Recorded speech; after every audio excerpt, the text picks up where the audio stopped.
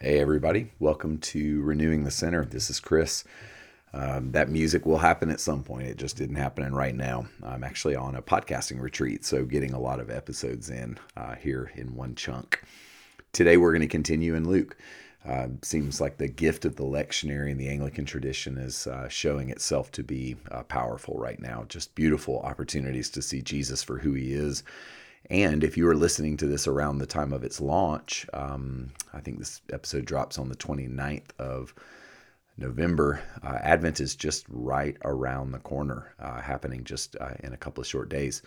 Another thing that's right around the corner is my 27th wedding anniversary is tomorrow. So I just wanted to take this opportunity to just tell you how much I love my wife.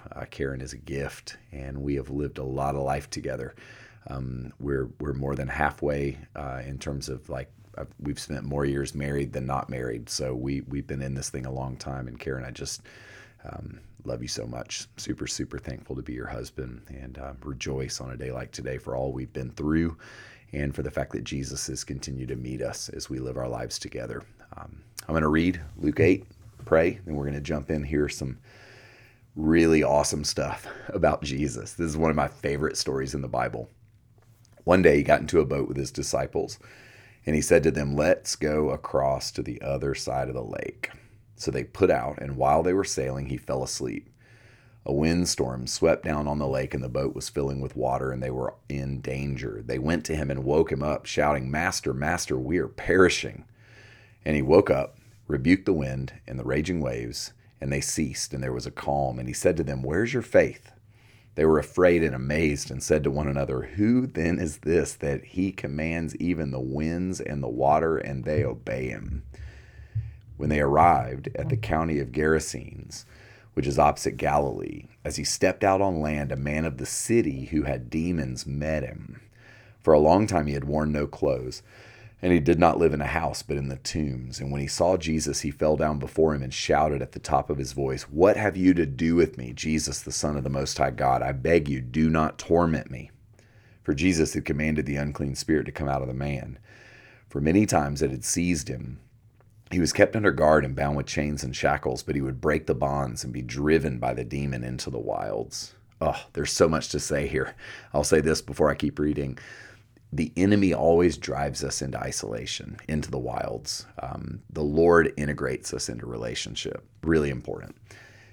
Jesus then asked him, "What is your name?" And he said, "Legion," for many demons had entered him. And they begged him not to order them back into the abyss. Now, there on the hillside, a large herd of swine was feeding, and the demons begged Jesus to let them enter these. So he gave them permission. And then the demons came out of the man and entered the swine, and the herd rushed down the steep bank into the lake and was drowned. When the swineherders saw what had happened, they ran off and told it in the city and in the country. And then people came out to see what had happened. And when they came to Jesus, they found the man from whom the demons had gone sitting at the feet of Jesus, clothed and in his right mind. And they were afraid. And those who had seen it told them how the one who had been possessed by demons had been healed. And then all the people of the surrounding country of the Gerasenes asked Jesus to leave them. Oh, so weird. For they were seized with great fear. So he got in a boat and returned. The man from whom the demons had gone begged that he might go with him. But Jesus sent him away, saying, "Return to your home and declare how much God has done for you." So he went away, proclaiming throughout the city how much Jesus had done for him. This is the word of the Lord. Thanks be to God. Father, I pray that you would help us today to see in this powerful encounter or series of encounters who you are, what you are, how you are, who we are, what we are. God, I pray that we would see you and see us today in this beautiful text. In Jesus' name, amen. Amen. Y'all, there's so much texture here. It's going to be hard for me to control myself. I'm worried that this one's gonna go longer than it should. So I'm gonna try to be really disciplined. So I'm gonna say a few things. We're gonna look at the text and just try to pull out what we can in terms of understanding who God is.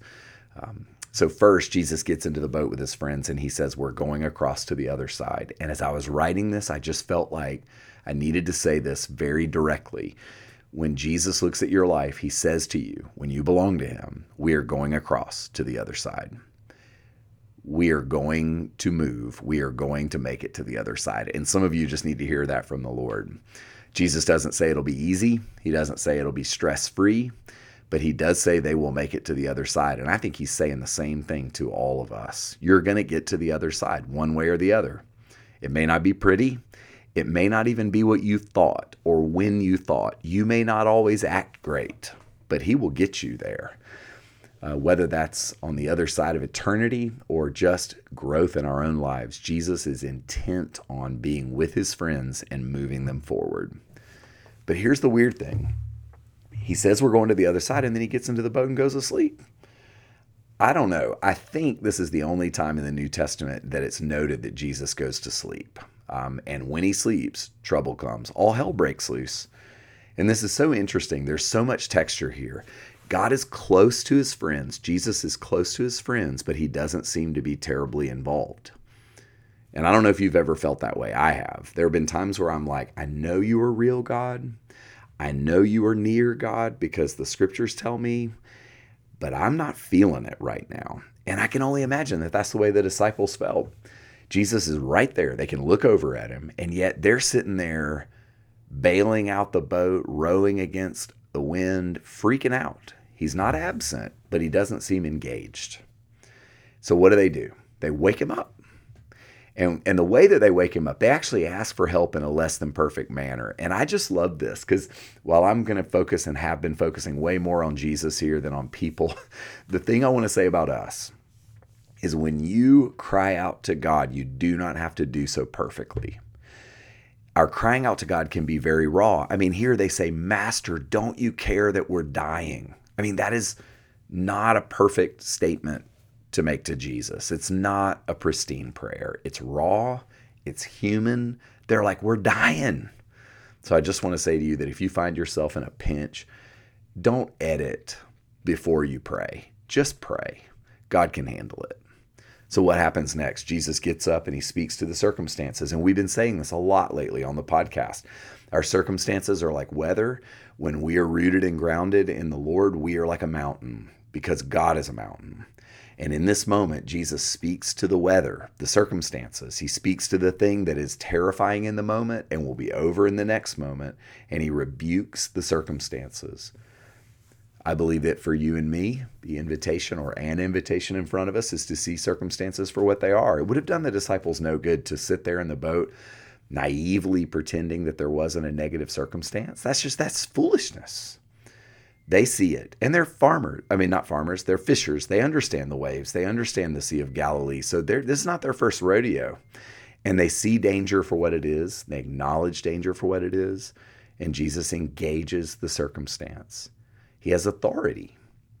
Speaking of authority, the text continues almost breathlessly in this passage. This section of Luke is amazing, actually. There's actually more after the passage that I read you today that I'm not going to read because it's just too long for a short podcast. But they get out of the boat and they run into a naked demoniac. So as soon as Jesus has rebuked circumstances, they get to the other side and they're met with trouble. So it's like trouble and then trouble and then trouble. And this guy is fitting right into the theme of what we've been seeing in Luke's gospel. He is less than free. He is perceived by the society around him as less than whole. The demoniac now joins Matthew, the unnamed woman. The paralytic is someone who is full of need. And we are meant to see a pattern here, y'all. Jesus is not afraid of need. It's us. We're afraid of need. We're afraid of need in us and in other people. We're afraid that we're going to be overcome and overwhelmed by need. Jesus doesn't act that way. That's not how he perceives our neediness. There's so much happening here. So the demon comes to Jesus and he asks a favor. He says, don't send us into the abyss. Send us into those pigs, because they're apparently pigs. Now, the fact that there were pigs being farmed in Israel among the Jews who consider pigs to be unclean, like there's a lot going on here.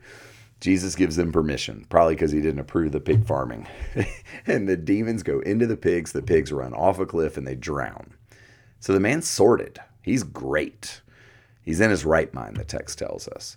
The next time we see him, he's clothed and he's sitting at Jesus' feet. I'll say more about that in a few minutes. But here, the guy is super happy. The pig farmer's not happy. So this now is a moment where Jesus says, and the text is really important. The text says he's wearing clothes in his right mind, sitting at Jesus' feet.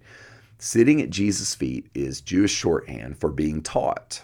Jesus is now taking a man who was formerly dangerous, cut off, less than human, less than whole, not integrated, and now he is instructing him, teaching him, discipling him.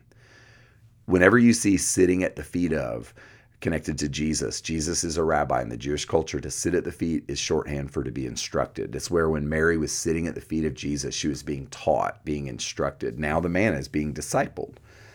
So remember this guy.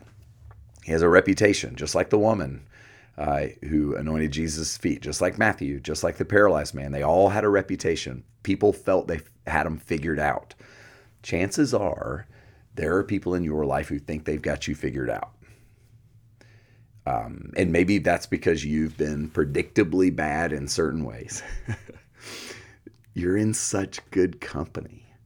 I mean, one of the things that I think we're meant to see over and over and over again, and we miss this when we don't read the Bible this way, is that Jesus is looking to give these people their lives back. He's not just wanting this guy to not be naked anymore. He wasn't just wanting to give the paralytic his legs back. He wasn't just wanting to assuage a guilty conscience in Matthew.